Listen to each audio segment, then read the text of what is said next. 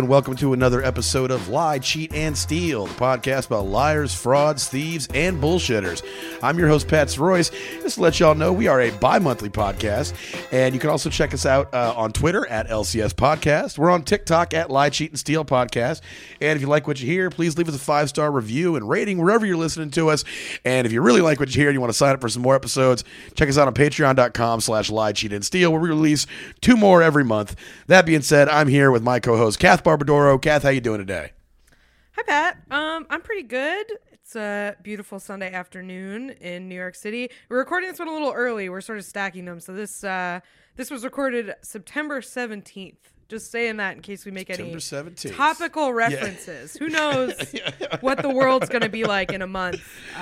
We don't know. Yeah. But yeah, I'm good. How are you, Pat?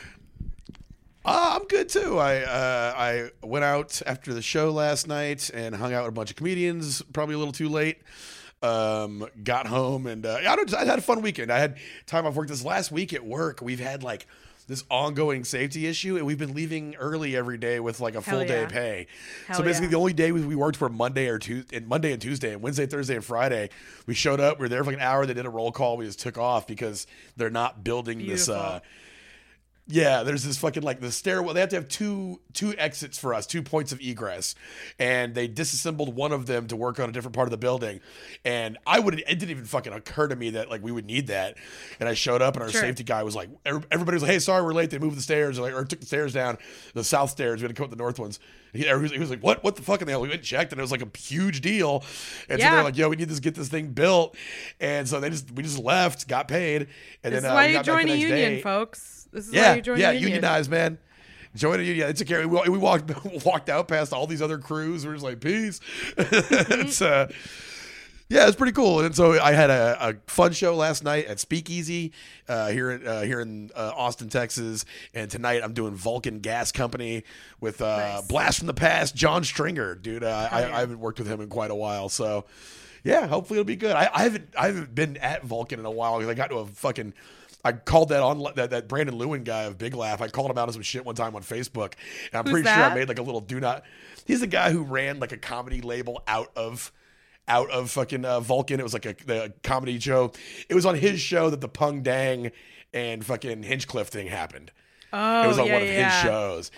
So and, if you're listening and you don't know what this is, a comic, an Asian comic had gone up and introduced the headliner, who then said horrifically racist things about a comic he was working with, and it was really fucked up and weird and upsetting and gross.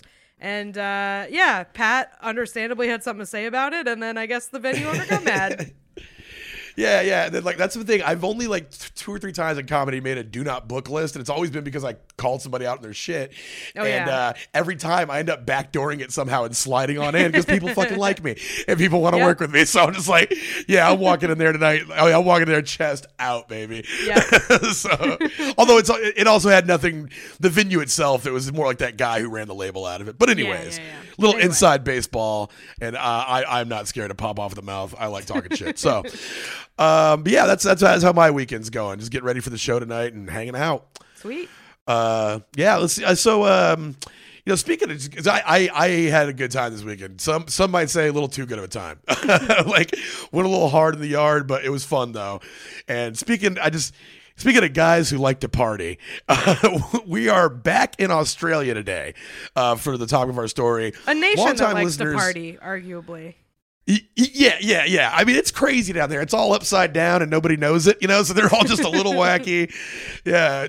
Toilet water's going the wrong direction. It's a real hoot and holler down there. Yeah. Everything can kill you, and it's named after some shit that sounds like a cartoon character. It's just such a great continent. We got some listeners out there. What's up? So this takes place it starts off in a small town called Wangaratta, in Australia. And little preface on this, little backstory. People who listen to the show for a while, if you're like, oh, you're doing an episode about an Australian guy who defrauded a bank through ATM transactions, didn't you already do that episode? And we did a few years ago. It's a guy named Luke Moore. But now apparently this just happens in Australia, and every time it's a wild story because it happened again. It happened again with a guy we're talking today named Dan Saunders. I think they should just consider this the Australian lottery. This is what the lottery is in Australia. It's just every couple of years, one citizen gets unlimited money from an ATM, and it's up to you to figure out who it is. And I think that's just how they should do it. I think it's fine. Yeah, and I love it. It shows that like right now they're 2 for 2 on fucking guys who discovered that you could defraud the ATM system of a bank and then went on to just party their asses off for a couple of years. Like they handle it the right way. You know, that's how you're supposed to do it. If you get this gift given to you, yeah. This is story crazy. So I was hanging out with some people the other day, and it came up that I do a podcast about scam artists, and they were like, "Oh, have you heard this story?" I was like, "We did that story already," and they're like, "No, it's another one." So I dove into it, and this one rules. I actually like it a little better than the original one we did, just because this one it goes some wild places. So let's just to use that great strapped in. Yeah, use that great podcast phrase. Let's dive right in. So it's 2011. We're in Wangaratta, Australia. Dan Saunders is the subject of today's episode. Dan's a bartender. He is engaged to his fiance. He met while they were working at a casino, and they're looking forward to building a life. Yeah, yeah. Like I just feel like this kind of thing should happen to just like a bartender who's about to get married. That's like you're in a good place in your life. You know how to party. You probably are like having one last sort of feral season before your wedding. You know, I'm on board with this guy getting unlimited money. I already like him. Yeah, he's the one. Like we talk about, like sometimes like just the right thing happening to the right people. Like our friends who run the little bar we like to drink at. Like it just so happens our friends with great taste happen to have this cool place that they can run, and they can. It's always good when it happens to the right people, and like so this guy definitely one of the right people. But the wedding thing. Well, we'll get into it. This one's a wild one. So. He's living there. He's kind of just like, he's a bloke. He's a lad. You know, like he's just him and his boys like to drink. A little bit of a partier. Apparently, he had gotten fired from his casino job that he met his wife at because he like got off and started drinking at work. And then like his boss saw him walking through the casino with no shoes, carrying beers. And he was like, no, man, you can't do this.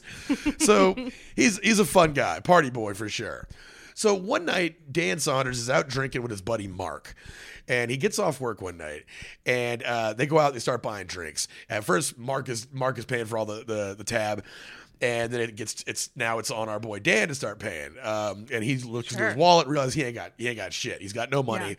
But you know, it's like 12 o'clock. He's I don't want to quit partying. So he runs out of money at around midnight.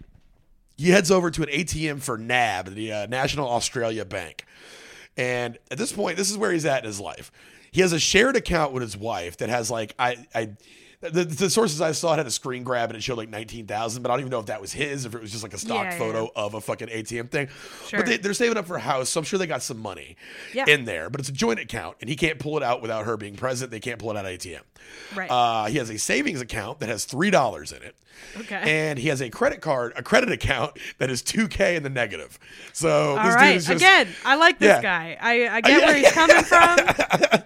Yeah, this dude's in my ballpark, man. Yeah, I've known many people like him. I have been him at certain times in my life. Like, I'm with him. Yeah. Oh, dude, there's so many. I've gone through periods of my life where I was caught in a overdraft fucking limbo. You know, where you're just always overdrafting. He's overdrafting the last one, and I have done the Hail Mary pass at the ATM, being like, fuck, I hope I'm still allowed to withdraw or else I'm screwed, you know? Yep. And so some parts of this story hit so close to home from when I was like in my mid-20s living in Connecticut, like making more money than I'd ever made before, but spending more money than I'd ever made before. Right, just immediate lifestyle creep into like the stratosphere. Yeah. So we know this guy, he's like at the bar, it's his turn to pay. And this is like a high pressure ATM transaction moment. Like, it's like I can't not pay. Like I gotta do this. Yeah. Fuck. Yeah. Oh man. Yeah, dude. So he goes over there. So he has access to no money, but he says, okay, let me see if I can try to move $200 from my credit account to my savings account. God damn it, we've all been there.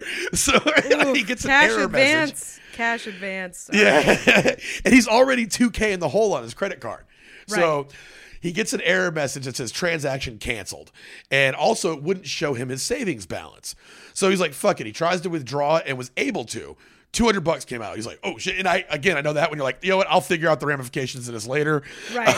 I don't know where this came from, but it's in my hand now. So yeah, I know where it's going, baby. Yeah. Damage is done. So I guess I'll be leaving. I've seen a couple people on Twitter. I don't appreciate the gendered aspect of this, but I do understand it, where they're like, when you get cash out of an ATM, that it's spent already. That's girl math. Yeah. It's like, if it's cash, you can spend on whatever you want because it's not in your account. So that's the girl math of budgeting, when you're just like, nope, this is for me now. Anyway, so that's what this guy's doing. I do that same thing, but fuck it, I don't think, because I do the same thing. If I have cash in my pocket, like if whatever happened, like withdrew cash to buy something, but then I ended up doing it on the card or whatever, that cash is out, it's gone. Like that's already been spent. So so he thought of that. He grabs in, he goes to the bar, keeps drinking. So bars shut down, which I can only imagine. I don't know what time that happens in Australia, but it's probably weird. It happens on the half hour or some shit. I don't know how they get down there. But he starts walking home and it starts pouring down rain. So he's walking down, he's all fucked up, and he passes by the ATM machine that he had initially taken the $200 out of. And it's raining and it has a little roof over it. So he's like, all right, fuck it. I'll go sit here, hide out in the rain for a little bit, kind of get my bearings. So while he's in there, he looks at the ATM and he decides to kind of like fiddle with it again, decides to fuck with it. And he goes and he did another transfer from credit to savings. And it says transaction canceled. It won't show him the savings balance, but he goes to pull out the 200 and it works. So at this point, and again, we've all been here. I know you're drunk. You're like, well, fuck it. Let me try 400. Let me try 600. Right. Let me try 800. Eventually he pulls out $2,000 out of this ATM. And he's just okay. Yeah. He's like, got it. And like, so he knew it couldn't be from his credit account because it was already $2,000 overdrawn. They wouldn't let him get that, you know? Right. So he said, fuck it. He walked home. And I also I feel like in this situation, I would have been like, well, it's telling me the transaction was canceled. So even if it is taking it out of my credit account, I'm just going to call them and be like, yeah, I canceled all of these. Like, these were all canceled. It shouldn't have happened. So why is it coming out of my balance? Because they don't need to know I got cash. That's not their business. Yeah. Man, that's one thing that is incredible about cash. And I know this isn't a new revelation, but just the untraceable nature of it. I love it. So yeah. They knew what they were doing when they made that stuff. So he wakes up the next morning. He said he assumed it was a dream. He was like, and I can get that too. You're just like, totally. That didn't happen. He checks his wallet. He enough, it did. It's fucking fat with cash, $2,000. So he figured, all right, fuck it, I'll just have to pay this back. So he takes the cash and he walks in he goes to the bar for a 3 p.m. shift. So he's got this money, and he's like, so he makes some. He's like, he's got to burn a hole in your pocket. At first, he's like, I'll just keep this because I'm going to have to return it at some point. Well, he's got it. Right. So he ends up going out. He's smart. He knows. He's like, the other shoe will drop. Like, this didn't come from nowhere. I got to figure this out. Yeah. Yeah. What he ended up doing, though, he did go buy a fridge. I don't know if he bought it the day of, but it talks about how he went and bought a refrigerator, which is a sensible purchase. And then, so the bar he worked at had a online betting system. Apparently, this is like a big thing in Australia because you can do sports betting from pretty much anywhere. And there's a service called Tab, and it's I don't know what it stands for, but it's Australia's biggest sports betting site. And you just do it at the bar. Bars will have Tab stations. You know what I'm saying? So it's like, you can go get a pint, watch the horse race, and bet. Oh, very much so. That is very bad. Okay, yeah. Anyway. Yeah. So he decides he's going to place a few bets. So he places a few bets and loses it all. He's like, well, shit. So he calls the bank to check his balance, and his savings account was now negative $1,997. Because remember, he had $3 in savings. He took $2,000 out. Now he's down $1,997. But he checks his credit card, and the credit card doesn't show a single transaction. So he's like, all right. So a few nights later, he leaves work and he walks by the ATM. And it sounds like he drinks after work. So I'm pretty much every time this dude's walking by the ATM, he's fucking tanked. So he's still negative 2,000. And but he goes and he's like, man, fuck it. Let me see what I can do. And he tries to transfer $1,000 from his credit card to his savings. Well, he gets the transaction canceled message. And then he goes back, but he checks his balance and it's negative 997. So it's 1,000 up again. He's like, what the hell? So he transfers another 1,000. Now his balance is back to $3, where he all started from. So he knows the withdrawal limit is 1,000. So he transfers $2,000 more, and then he pulls it out off 2 cards. So now he's got $2,000 cash again in his hand.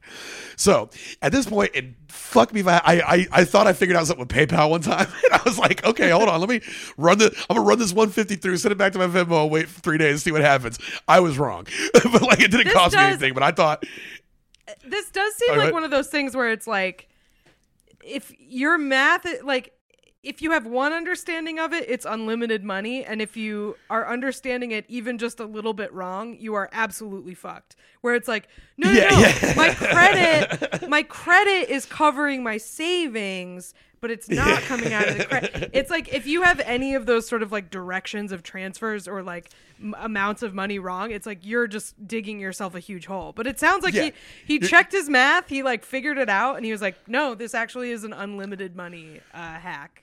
Yeah, so good for him. Yeah, man. It just keeps getting more insane. So he goes to sleep and he wakes up and he checks his balance. Now at this point, his savings account says negative $3,997. Mm-hmm. So all 4 of those $1,000 transactions had gone through, but there was still no transactions to his credit account. So he plotted a theory, and this was his theory, that between 12 and 1 a.m., NAB ATMs go offline into a standby mode. And in that time, he could move up to 6 figures at a time. Theoretically, it's as much as you can type into an ATM screen. Right. The transfers wouldn't show up, but 24 hours later, it would go through, leaving him in debt. So all he had to do was go back and transfer double the last amount to keep the account topped off. Yep. And he did this. He tried it, and sure enough, his theory was correct. Yeah. And so at this point, he goes all in and he pulls out $20,000. And so his fiance, he doesn't tell anybody about it. Can I just like take me through this? So he would pull out he would transfer $20,000 from his credit to his savings, and then he would pull out $20,000. Then the next day he would go back and he would transfer $40,000 to his savings from credit. Is that right? Yes. Okay, yeah. Cool. It'd be double the amount and keep him topped off, because his theory. Right? Yeah. His theory was that if it ever stayed in that negative, especially with significant amounts like that, now the bank's onto him. Now the bank has a reason to look. Yeah. And man, that's one thing in scam logic is the idea that if someone has a reason to look, that's when things can fuck up. If someone has a reason to check your work, and so that's why, like, if you're. And I put this. I say this very non-incriminating. If you're ever in a situation where there's a video camera around, sometimes it's worth the risk, because yes, they can check the video camera, but if they never have a reason to, they don't want to sit there and watch 16 hours of footage. They're not going to look. So take with that what you will. So he told people it could potentially. He's like, I'm not going to tell anybody about this. Which, smart. Off top, don't tell nobody about shit. He decided to keep the whole thing on the hush. If he told people, it could potentially expose the glitch. And now every Tom, Dick, and Harry's running down to the NAB machine. Yeah. And then he also didn't tell his fiance, because she was a teacher in a Christian school and he knew she wouldn't go for it. Sure. So he keeps, again, this dude's checking all the points. Lie to your wife, lie to your friends, steal money. This dude's doing everything correct. So in the meantime, though, he becomes the life of the party. This is all still in the same week. So he starts taking all the boys out for drinks on him, all the lads, all the blokes. He's buying Vegemite sandwiches at every which front, right, and center. Yep. Nearly a week goes by, and every night he would top off his account. So at this point, he's nearly $20,000 in.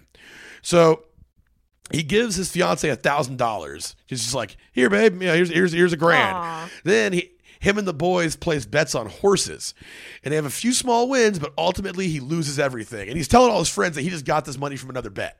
So he's like, here you go, just bet this money. Let's go. That is the nice thing about sports gambling being everywhere, is that is like a very easy explanation for why you suddenly how you got some money. It's a Breaking Bad excuse. He's like, I count cards. Like that kind of shit. God, what a good show. But so after this crazy week, so he loses everything. So now he's back kind of where he started. Actually, technically, well worse off than when we started.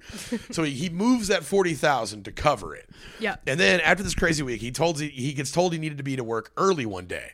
So he comes in and he gets there, and his boss is on a conference call with the Tab people, the Australian betting site people. Yeah. And so apparently, the whole time he's been using the Tab at the bar he works in. And I don't know if that's like a conflict of interest, but something just seemed really strange to them because they were like, yo, you gambled more there in one night than we normally pull in all month. He's like, so what's that about? What's going on here? He's making high stakes bets at like basically a fucking bingo hall, and it's like, why are you putting so much money down? Yeah, that makes sense. Okay. Yeah, so it just raises a suspicion, and they correctly are like, we don't like this. So he gets told that he can't work anywhere with a tab betting parlor for 1 year, so he loses his job. Now he's out of a job. Thankfully, he has a backup plan. Yeah. So word gets around, and his fiance hears how much he spent, and like, to their credit, you're like, yo, we don't have any money, and you somehow came up with $40,000. Yeah. How dare you gamble? Also, where the fuck is it coming from? So she ended up just texting him. She goes, I don't know what you're in on, but I want no part of it. We're done. Called off the engagement, out of his life. Yeah. Aww. So he loses his job. He loses his fiance. I would also do that. Like, if I were, it makes sense. Yeah, if I were, unless they had like an amazing explanation, but I don't even know if I'd hear them out because I'd just be like, there's no way you got this that is like licit. There's no way that like I wouldn't end up in trouble if you got in trouble. So like, I'm not gonna fuck with I'm not gonna fuck with anyone who has 20,000 unexplained dollars all of a sudden. Like, it's too, even if it's fun to have a lot of money, that is too much work. That is like too much stress on my life. So I get where she's coming from. Exactly. Yeah, she's out of there, and she works at a Christian school. She can't be with like the parents start asking like, oh, isn't your husband the guy who fucking lost $40,000 at the fucking betting parlor or whatever? I will say this is probably like the best, most harmless reason to suddenly have $20,000. Like, I can't think of like a less destructive reason to suddenly have a bunch of money. Like, I'm sure again, like if this were someone I was dating or something, I would assume the worst. I would assume that they were like moving serious weight, like selling drugs, or like just involved in something really weird. But found a bank glitch really is like the best. But it sounds if you explain that to someone, you're like, no, I have this money because I am exploiting a glitch in an ATM. I'd be like, no, you aren't. You're like beating people up. Or something. It does sound like a lie. Yeah. You're like enforcing gambling debts or something. Like, I don't believe you that you found a bank glitch. Like, I don't know. Yeah. Shady. Yeah, it does sound like some bullshit because you're essentially just saying I found free money walking down the street. Right. But he did. It's exactly what happened to him. So at this point, he's his wife leaves him. His fucking, he lost his job. The only people you can turn to in the world, the squad. He calls his boy Mark, the dude he was hanging out with the first night everything happened. He calls up Mark, and he tells him about it. And they end up going to, or he tells him about all that happened to him. He's like, hey man, let's just get out of here. They go to Melbourne for the weekend, and they get a room at the Crown Plaza Hotel. So they get their room, and it's a really nice room. It's pretty swanky. They go up there and take in the luxury. And his boy Mark was like, man, imagine if this was just your life. And Dan was just like, you know what? Why can't it be? Why couldn't this be our life? So he hits up the ATM for another switcheroo. At this point, I'm unclear as to whether because there's a point where he tells somebody about it, and there's a point where he does it in front of them. And I don't know if this is what he told them about it. So I don't know how much Mark knows at this point. I will say there's no better way to get over a breakup than having unlimited money. That is like a good consolation prize. It will make you feel better, I think. I'm guessing. Yeah, man. I every time where I've gone through a breakup where like I actually had my shit together, it's like it's way easier. Which is this time. The first time it happened, where I went through a breakup and like all my ducks were in a row. I was like, oh, it's a lot less traumatic than I fucking thought. Yeah. It's like you're sad, but you can be sad on a comfortable couch. Like exactly. You're sad and not also stressed the fuck out. That's right. That's good to have. So. They go to the ATM. He does a little switcheroo, and they go crazy. They hit the casinos. They start placing wild bets, and they lose big. They lose every night. But every night, Dan goes back, hits the ATM, tops it off with more money. So he also discovers another glitch at this point. So Australian banking guys, what are you doing? Just run some tests. How is this a constant problem? Yeah. Yeah. He discovers another glitch that lets him straight up transfer money from his credit account to his credit account. So nice. This is just, and he can do cutting that out the middleman, Yeah. Oh man! So the casino binge was fun, but eventually it peters out because Mark had to leave. Mark's like, I got to get back to work, man. So he leaves. So now it's just Dan. He's by himself in a luxury hotel, and that's really a special kind of sad. We're just like in this really nice hotel room, but your boy left. You don't know what to do next. So he calls up his other homie, and he says, "Hey man, you got to come down to Melbourne, man. I'll get you down here, and I'm in this hotel. Let's hang out." So he calls up his boy. This dude's identity is kept a little secret, but the source that I was getting this from called him Richard, so we'll call him Richard. Okay. So he hits up Richard, and he brings him out to Melbourne, and then they drink for a little bit, and then he's like, "Hey man, I got to show you something."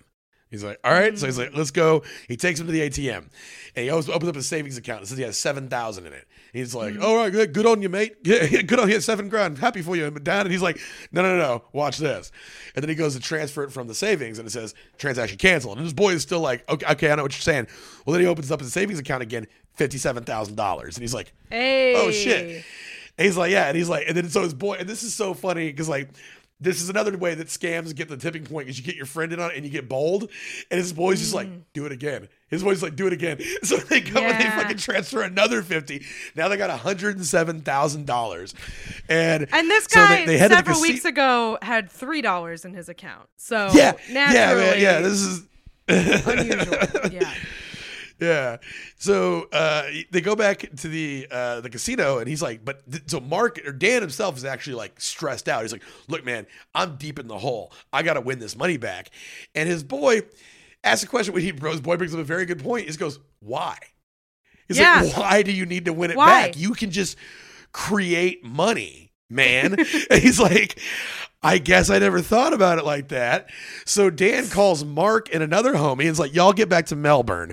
And this is where Act 2 kicks in. These guys go fucking nuts. And so like, this is just like, just imagine it's you, 3 of the homies, like unlimited money, just like you're out in like, I guess essentially it was like their Vegas. I don't know, like Melbourne's like analog to American cities, but there's mad casinos and there's cool hotels. So I'm assuming it's like their Vegas, you know. It's 2011. Culturally, they're still reeling from the death of the crocodile hunter Steve Irwin. You know, and they're just ready to heal those. That's their 9/11, and they're just ready to heal those wounds. So they get into it. First of all, they just start partying like a motherfucker, just buying drinks for the whole bar. Everybody's getting their tables bill paid for. Then they decide like, okay, let's just and like they get a little altruistic with it. He's like, man, you know, we just have this fall in our lap. Let's just start helping people out. So they're just going in there tipping waiters $500 on a drink. Hell they're fucking handing strangers money. This is what happens when a bartender has this happen to them. This is the result of it being a bartender who discovered this glitch. Is like people are getting tipped the fuck out. Absolutely. Yeah, exactly. Yeah, man. This is when good things happen to good people. This is like good shit comes of it. But so they give everybody huge tips. He pays off all of his homeboys' student loan debts. So the whole crew, the whole gang gets their student loan debts paid off in one day. And again, you can tell when a working class person gets this, he completely understood. And one of the quotes, he was like, "I was able to get things for people that would normally take them years to get." And I don't think anybody but the people who have been broke think about that shit like that. Like that's there's money involved with it. You think of the time to get the money to even get the thing. Like that's gonna take me years. Yep. And like he saw that. He started buying off his homies. Everybody got new duds. Everybody got a new fucking suit. Then they go out at one point. This is like the cool stories that he does. He saw a street musician just playing there on the street, and so he went into a Guitar Center, bought him all new gear, came out, gave it to him, then stood around the corner and started paying people $50 to go stand in front of the guy and jam out. And next thing you know, they just have a huge crowd of people in Melbourne while this dude is just fucking shredding on his brand new material, on his brand new equipment.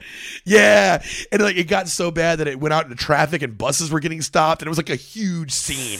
This is like good Mr. Beast. Like Mr. Beast with no troubling implications.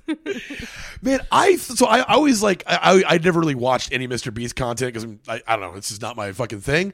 Yeah. And I know it's like, oh, he gives people houses and does all this shit for people. And I heard people being like, how can you hate him? And I remember thinking like, well, this is a good point. I mean, but like I watched one of the videos and they are kind of weird where it's like, I'm giving people this much money to like stay in these little glass boxes for a month or whatever. It gets a little, it does get a little odd. I don't know. It gets a little, I saw that. Yeah, it gets a little Hunger Games is like the best description I can think of it. Where it's like, yeah, he is like really changing people's lives, but he is making them tap dance for his YouTube channel first, which is like a little weird. Yeah. But anyway, that's it's pros and cons. But this guy sounds like he's like the truly altruistic form of this, which is great. Yeah, he met an older couple at the bar who were like. Yeah, this is just kind of funny. Again, I don't know shit about like the reputation of cities in Australia, but basically they were there on vacation, but they were kind of bummed because like we wanted to go to we wanted to go to Hawaii, but it was too much money, so we came to fucking Melbourne. And like, I don't know, and he just felt so bad for these people that they had to be in Melbourne that he was just like, hey, hold on, 20 grand. Give him 20 grand. Go to Hawaii. Y'all have fun. God damn! I wish I'd met this guy. Fuck. Yeah, for real. I want to go to Hawaii. Shit. Yeah, that's so funny. He was buying like designer handbags for women. He was like at one point he would buy homeless people rooms at the Hilton. And then like he would put them on the room, and then they would call and be like, "Hey, you're whoever you was staying here stole everything," and he'd just be like, "Fine, charge it to the card. I don't care." Yeah, it was cool at the height of the glitch. How long was this happening? Like over how much time is this happening? I think it's like the whole thing is like an 8-month period. Okay. 8 months to an 8 month to a year period. Okay. At the height of the glitch, he's transferring 200 grand a pop and walking, and then he starts walking right into the bank to withdraw the cash. Wow. And so he's making 100 grand with 100K withdrawals. Yeah, and so sometimes. Wait, is he? I thought this was. Wait, hold on. I thought this was only happening in the middle of the night. So that's when he can make the transfers, but then the money is present there for a period of time. Oh, okay. And then he would go in and make the cash withdrawals from the bank. So he did that. So he would set it up in the evening, and then he would go to the bank the next day. Yeah, I get it. Yeah. And so they would be like, then people would be like, the bank would call. So you would imagine during this time period that he never spoke to the bank. He was in constant contact with the bank, calling to check his balances, but also he's buying all this crazy shit. And they're calling him like, "Hey, did you just spend 15 grand at Louis Vuitton?" He's like, "Yep." And they're like, "Okay." And like that was the end of that. Yeah, and so he actually stays in close contact with the bank. They're calling him about fraud charges. Every now and then they'd call and be like, "Hey, did you transfer 900 grand into your saving last night?" And he's like, I was really drunk, but I don't even think that's possible. And they're like, "Yeah, good call. It's probably a glitch on our end," and we just hang up. And that was that. So yeah, he goes, "Is that even possible?" They're like problems going on at this bank that they're like, "I don't know. It's probably a glitch." Like, goodbye. Yeah. Sometimes the teller would take too long in the back and he'd panic, being like, "Fuck, this is the day. This is the day they come out and go, what the hell's been going on?" Nope, they just come back with his money, slap it right down on the table. He did have people trying to take advantage of him. That did happen, but he had a really pretty cool way of dealing with it. Like this one lady asked him like some money to buy a bag, and he was like, "Yeah, sure," gave it to her. And she like came back, "Hey, can I have money to buy shoes?" He gave it to her. Then she just came back and asked if she could have spending money. So he just had the hotel bar her from entry. It's like, get that broad out of here. She's too much. The one lady tried to tell him that he was trying to buy some sneef, and she told him that it was going to be $1,200 for 2 bags, and he was like, "Yeah, nuh-uh." So he just had her banned from the hotel. Like, you can't come back. You're ripping me off. So at this point, they're turning a lot of heads. They're causing a lot of attention. These dudes are like creating a scene in this city. And so they're like, all right, we got to come up with a fucking backstory about who we are and why we're able to do this. So they all decided we work in finance. That's what we'll say. Work in finance. And then his boy Richard. As far as I can tell, that basically is what working in finance is just like playing around with fake money until you're rich. Like that's basically what it is. Transferring fictional amounts of money into different accounts, and at the end of the day, you have all of it. I don't know. That's I think what it is to me. So good luck. That sounds like a finance job to me. Yeah. So eventually the crew, they devise a backstory, and they work in finance. Richard was like, "Hey man, we got to start looking the part. Really, like we're going around throwing all this money around, but he's like, rich people look a certain way. So from this point out, it's tailored Hugo Boss all day and the next day. They start doing spa treatments." And then it gets like really, this is like when it kicks in even like a higher gear, if one can imagine that. So also keep this, at this point, every night Dan had to disappear to top off the account. And sometimes he would set alarms. Like if he got fucking super faded in the middle of the day, he had to set an alarm because he had to get up at 12 o'clock. Like it had to go down. Right. They would go out and they would map out ATMs around the city of, like NAB ATMs around the city of Melbourne. And like at some point in the night, they would all disappear and go to an ATM run, go to a top off. Then even more crazy spending that I thought was hilarious. He rented a party bus and he would just drive around Melbourne picking people up and take them to like these days long parties at country estates. Out in the middle of nowhere. Then they started doing fun shit. Like he paid a guy $500 to grab the roulette ball off of a table while it was in play, which I think could get you kicked out of a casino for sure. Oh, but that is very 100%. funny. Yeah. Then and this one was just cute. He met a girl and he said, hey, I got a fun idea for a night. They went to Vera Wang and he bought her a wedding dress and him a tuxedo and they posed as newlyweds and went bar hopping, getting free drinks the whole night. Oh, that's cute. That's very cute. That's just that's very fun. Yeah. And then it's like this is just the funniest thing that I'm like, again, this happens to the right people. They realized the bar they drink at is literally in the same business complex as the corporate headquarters for National Australia Bank, for NAB. And they were like, oh man, we have an opportunity to do the funniest thing ever. And so they printed out a flyer that said NAB staff party, free drinks all night. And they put it up all over the NAB offices. And a week later, 600 employees were at this bar just having a huge party. Oh my God. And they all just assumed it was some finance or some company they worked with. And it was like, right. And the dude, Richard got on the mic and was like, guys, we just want to thank you for giving us such a successful year. Dude. We couldn't have done this without you guys. That's so funny. Oh my God. That rules. Yeah, man. And so this goes on, but as with, all good things got to come to an end. So Dan started feeling stressed the fuck out. And I can only imagine every day, if you don't make that transfer, and I think he had his boys, the reason he was able to disappear for a day or two and like fly and go somewhere is he's like, hey, you're on ATM duty when until I get back, right. Yeah. And like, so if you don't make that, if one person messes up, like this whole thing you're fucked. You know what I'm saying? Like, right. The house of cards falls down immediately. You're in hundreds of thousands of dollars of debt instantly if you don't do this. Yeah, just like that. Yeah. So Dan started feeling weird.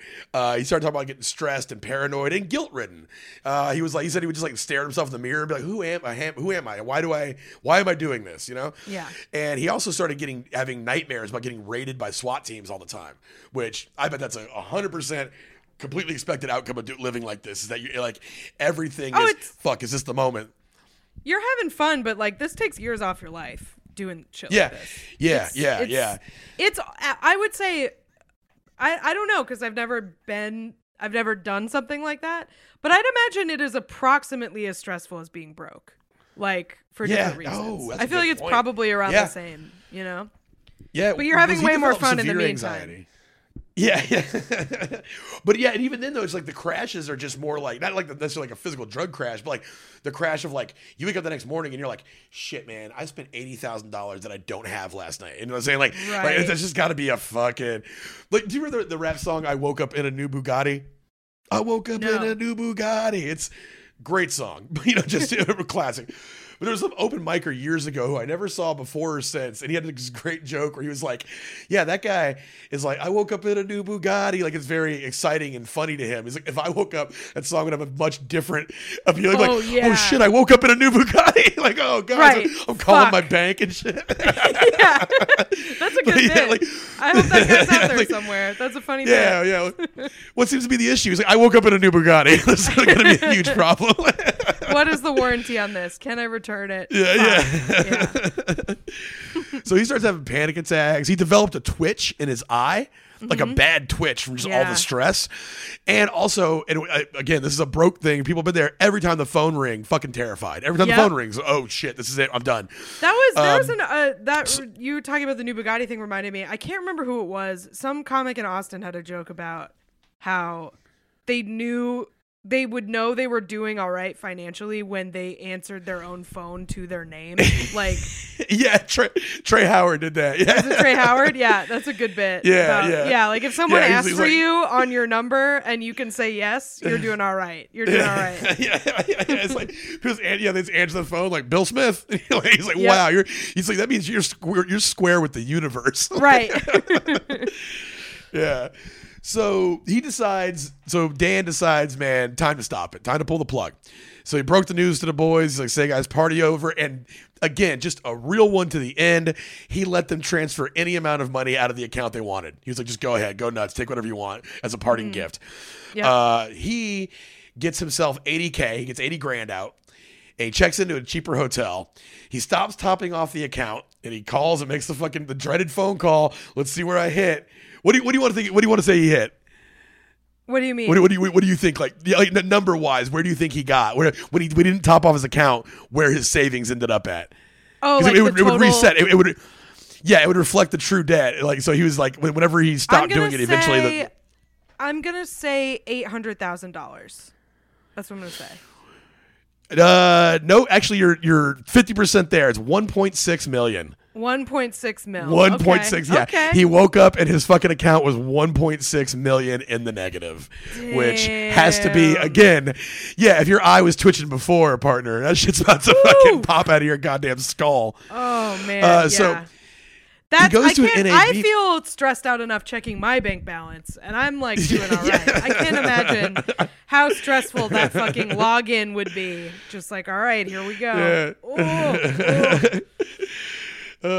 Zach Brooks had that old bit about having like an intervention for his bank or whatever. It's about like them always give him overdraft fees. He's like, you have affected my mental health in the following ways. He's like, you've made me hate red numbers. It's just such a great fucking. So he goes to a NAB branch and he calls the bank manager and says he wants to ask about some suspicious charges.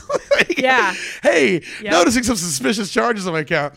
And the manager sternly tells him, he's like, yo, cut the shit. He's like, you're not getting any more money. You know why. He goes, you've ruined your life. This is a police matter now, and hangs up.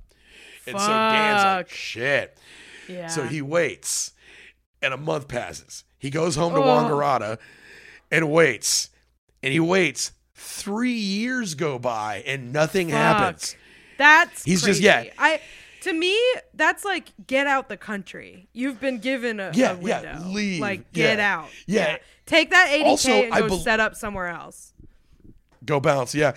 Also, his bank account does not reflect the 1.6 million. He assumes the bank was just like, well, fuck it, it's in litigation now. We'll just write off the loss. So his finances don't even reflect that he's 1.6 million in the negative at this point. That's crazy. Yeah. So finally, now this is where this is the part where you're like, oh, I would never do this, but you got to think it's like if you're thinking about your own life, you know what I'm saying, and where you're about to be headed for the next couple of years. He was like, I need to know what's going on. So he's like, I need closure on this. Yeah, I need closure. Yeah, he wants closure on the status of the investigation. So he goes to the media. He calls the Sydney Morning Herald. And they do a story. They're like, hey, this bloke fucking stole 1.6 million from his bank and lived this crazy life. And it gets a little bit of interest, and that's it. Nothing. So he's like, all right. So he goes to TV. He goes to A Current Affair, which I don't even think exists in America anymore, but apparently it's real hot stuff down there. So he goes to A Current Affair and confesses his crime on national TV. They run a segment where they go and get a limo and a jet just to like simulate what kind of life he was living. Right. It's all completely staged for the camera. That's funny. And so it runs that night. But when he watches it, there's a spin on it that he wasn't expecting. In the segment, they say that he's a fugitive and that he's on the run and that nobody knows where he's at. And he's like, what the fuck? That's not at all what's going on. I've been here the whole time. Yeah. Yeah. And they said there's been but then they say what he's been wanting to hear. They do clarify, yes, there is a warrant for his arrest. And so he's like, okay. He's like, all right, cool. So I know I have a warrant. So he gets an email from the show saying that he can stop by. They're like, hey, we got all those press photos that we took for you. We actually got them framed. You want to come by and get them? Be like a little cool souvenir. And so he's like, yeah, sure. They set up a date. And he shows up, and there's media and there's cops. And he gets arrested on national TV. Yeah. They do the perp walk on his ass. So he was like, damn, so when did like NAB, when did the National Australia Bank notify you? They never did. NAB didn't do anything. If he would have left this alone, he would have walked away scot-free, guilt-free, debt-free, interest-free, nothing. Wouldn't have gotten anything because NAB didn't want to be like, hey, there's a guy who exploited a very easy to exploit ATM. Yeah, it makes them no look way they terrible. want to say that. It makes them look awful. Yeah. So the guy was just like, when he said all that shit, the dude was just bluffing. He was like, "You're this is a police matter now," and hung up. And so they didn't get the warrant to turn him in until the current affairs producer was watching the segment before it aired and was like, "This guy's a criminal. I got a friend that's a cop. I'm gonna fucking tell the cop about this." And the cop was like, "Well, we didn't know anything about this, but he is on TV confessing that he did this. Confessing to a crime. So we gotta do something." Yeah, there's a crime. We gotta do it. So they bring him in. He makes bond, but he ends up he faces 3 charges: theft in the amount of $80,222. Theft in the amount, a credit card theft, like a wire fraud, our old friend. Yep. Theft of $146,800, and then another charge for theft of $21,000. But here's the thing: the case was a mess because no one from the judge to the prosecution really understood what he did or what happened. They couldn't articulate it. They were just like, he was just doing it. And what the other guy we talked about, Luke Moore, the guy who did it, he ended up going to jail, but he researched his case and was like, every time somebody tries to overdraft their bank account, someone has to approve it or deny it. That can be a human person or it can be an automated system. Up to the bank, whichever one you want to do. But either way, if the decision to allow someone to overdraft is made, the onus is on you as far as criminality goes. And he discovered that. And so it's like, and he had to look it up, and it's been a year in a prison library doing that shit. So this is like a very murky area that nobody really knows what the fuck happened or who's at fault. And so the trial was a mess. They ended up playing the current affairs segment where he's like in a fucking limousine and shit. Like it's just, but to make it all easier for them, just to save everybody trouble because he's a nice guy, he just pleads guilty. He's like, look, I'll just get out ahead of this and tell y'all, I did all this shit. This is a guy who just like, he just wants to sleep at night again. That's what it sounds like. He just wants, he's like, I don't fucking care. I just want this behind me so I can stop worrying about it. And I identify with that. I feel like I'm like that about shit. So like, it sucks that he could have gotten away with it and didn't realize. But he could have got scot free. But he never would have known that. He never would have known, and he probably would have been consumed by guilt anyway. Because it sounds like he's. That's what. Yeah, the whole time. So. He couldn't have been. He couldn't have enjoyed it. Like it would have. I remember like. I've had like just like tickets or whatever, like failure to appear warrants. It's just so stressful. You see a cop, you're like shit. It's not a way to go through life, man. It's no way to live. So this is what he ends up getting. He gets 12 months in jail, 18 months probation, and he's ordered to pay back $250,000. He was in it, but here's where it kind of, I think, flips back in his favor. Is once the story broke and everybody got all the details, he became like beloved. Everybody liked this guy. Apparently, he's like he's a charming dude. He's very funny. He's a bartender. He knows how to like, he knows how to like talk it up. And so he ends up doing a podcast called The Glitch, which seems to be very successful. I haven't listened to it, but the sources I was getting all this from reference it. And it's called The Glitch, and apparently it's chock full of more stories than we can even include here of just his wild ass life. Then he also got his stuff optioned for a movie as well. So there should be a movie. It says it's in production on his on the IMDb. But he definitely got like a little bit of like a media some media clout out of this. So I think he's going to be able to take care of the debt. This all happened in 2011. Okay, and when did the TV stuff happen? Like mid 2010s? That was it was 3 years later after that. So it'd be like around 2015, 2016. Okay. So that's the story of Dan Saunders, and I'm gonna say it, good guy club for sure, 100% cool dude. Didn't do anything wrong, and then. Or it didn't hurt anybody, and then also was like, fuck it, I need to fix this, and went back and manned up and took it, paid off his homie's student debt. I mean, come on, this guy rules. Everybody likes him now, and I feel like he's got a life ahead of him in like media appearances down there in Australia or whatever. Totally. So yeah, good for him. Totally worth it. Yeah. Totally worth it. You can do this, do it. Yeah, exactly. If you can. But make sure you're able to handle the stress. You know, like that'd be the thing, is knowing. And it seems like he did like the whole thing. They tell you like how to remain successful or how to remain grounded if you go to Hollywood or whatever. It's like keep your group of friends, keep your life system there. And he did. He brought the boys with him the whole time. Like. Yeah, he made sure he had people around him that cared about him. It seemed like a good group of blokes. So I'm going to say he did this the right way. Yeah. That's the story. That's Dan Saunders, folks. Go listen to the Glitch podcast and just kind of check out anything you can about this. It's very interesting. If you guys like what you heard, that was a wild ride. Oh, I enjoyed this one. Our second entry into Australian ATM scams done by charming dudes. Because the other guy's story, you go back and listen to our Luke Moore episode. It was pretty much the same thing. He just like went around fucking just buying hotel rooms, like hanging out in surf towns and just like, buying everybody drinks, which is what you're supposed to do when this happens. But if you guys like this, we actually do 2 more episodes every month on our Patreon at patreon.com/lie, cheat, and steal. We are on TikTok at Lie, Cheat, Steal Podcast, and we're on Twitter at LCS Podcast. You can find us in all those places. I'm on Twitter at PZTX. We're also on YouTube. We never plugged We that. are. We have Yeah. Video episodes on YouTube with go check those out. Media, so check those out. Yeah, just type Lie, Cheat, and Steal Podcast into YouTube and all our episodes will come up. Go check those out. We're gonna have these up there shortly. Thank you for reminding me on that. Check us out there. Kath, you got anything for us? I have another podcast called What a Time to Be Alive. It comes out every week. I also am on social media at Kath Barbadoro. I do stand up in the New York City area, so definitely follow me there for dates. Thanks for listening, everybody. Hell yeah, guys. Thanks for tuning in. Hope everybody's weekend is wrapping up nicely. I'm not sure when you'll be hearing this, but I hope you're having a good day. Get out there, be safe, be smart, but above all, don't get caught. Don't get caught. See you next time.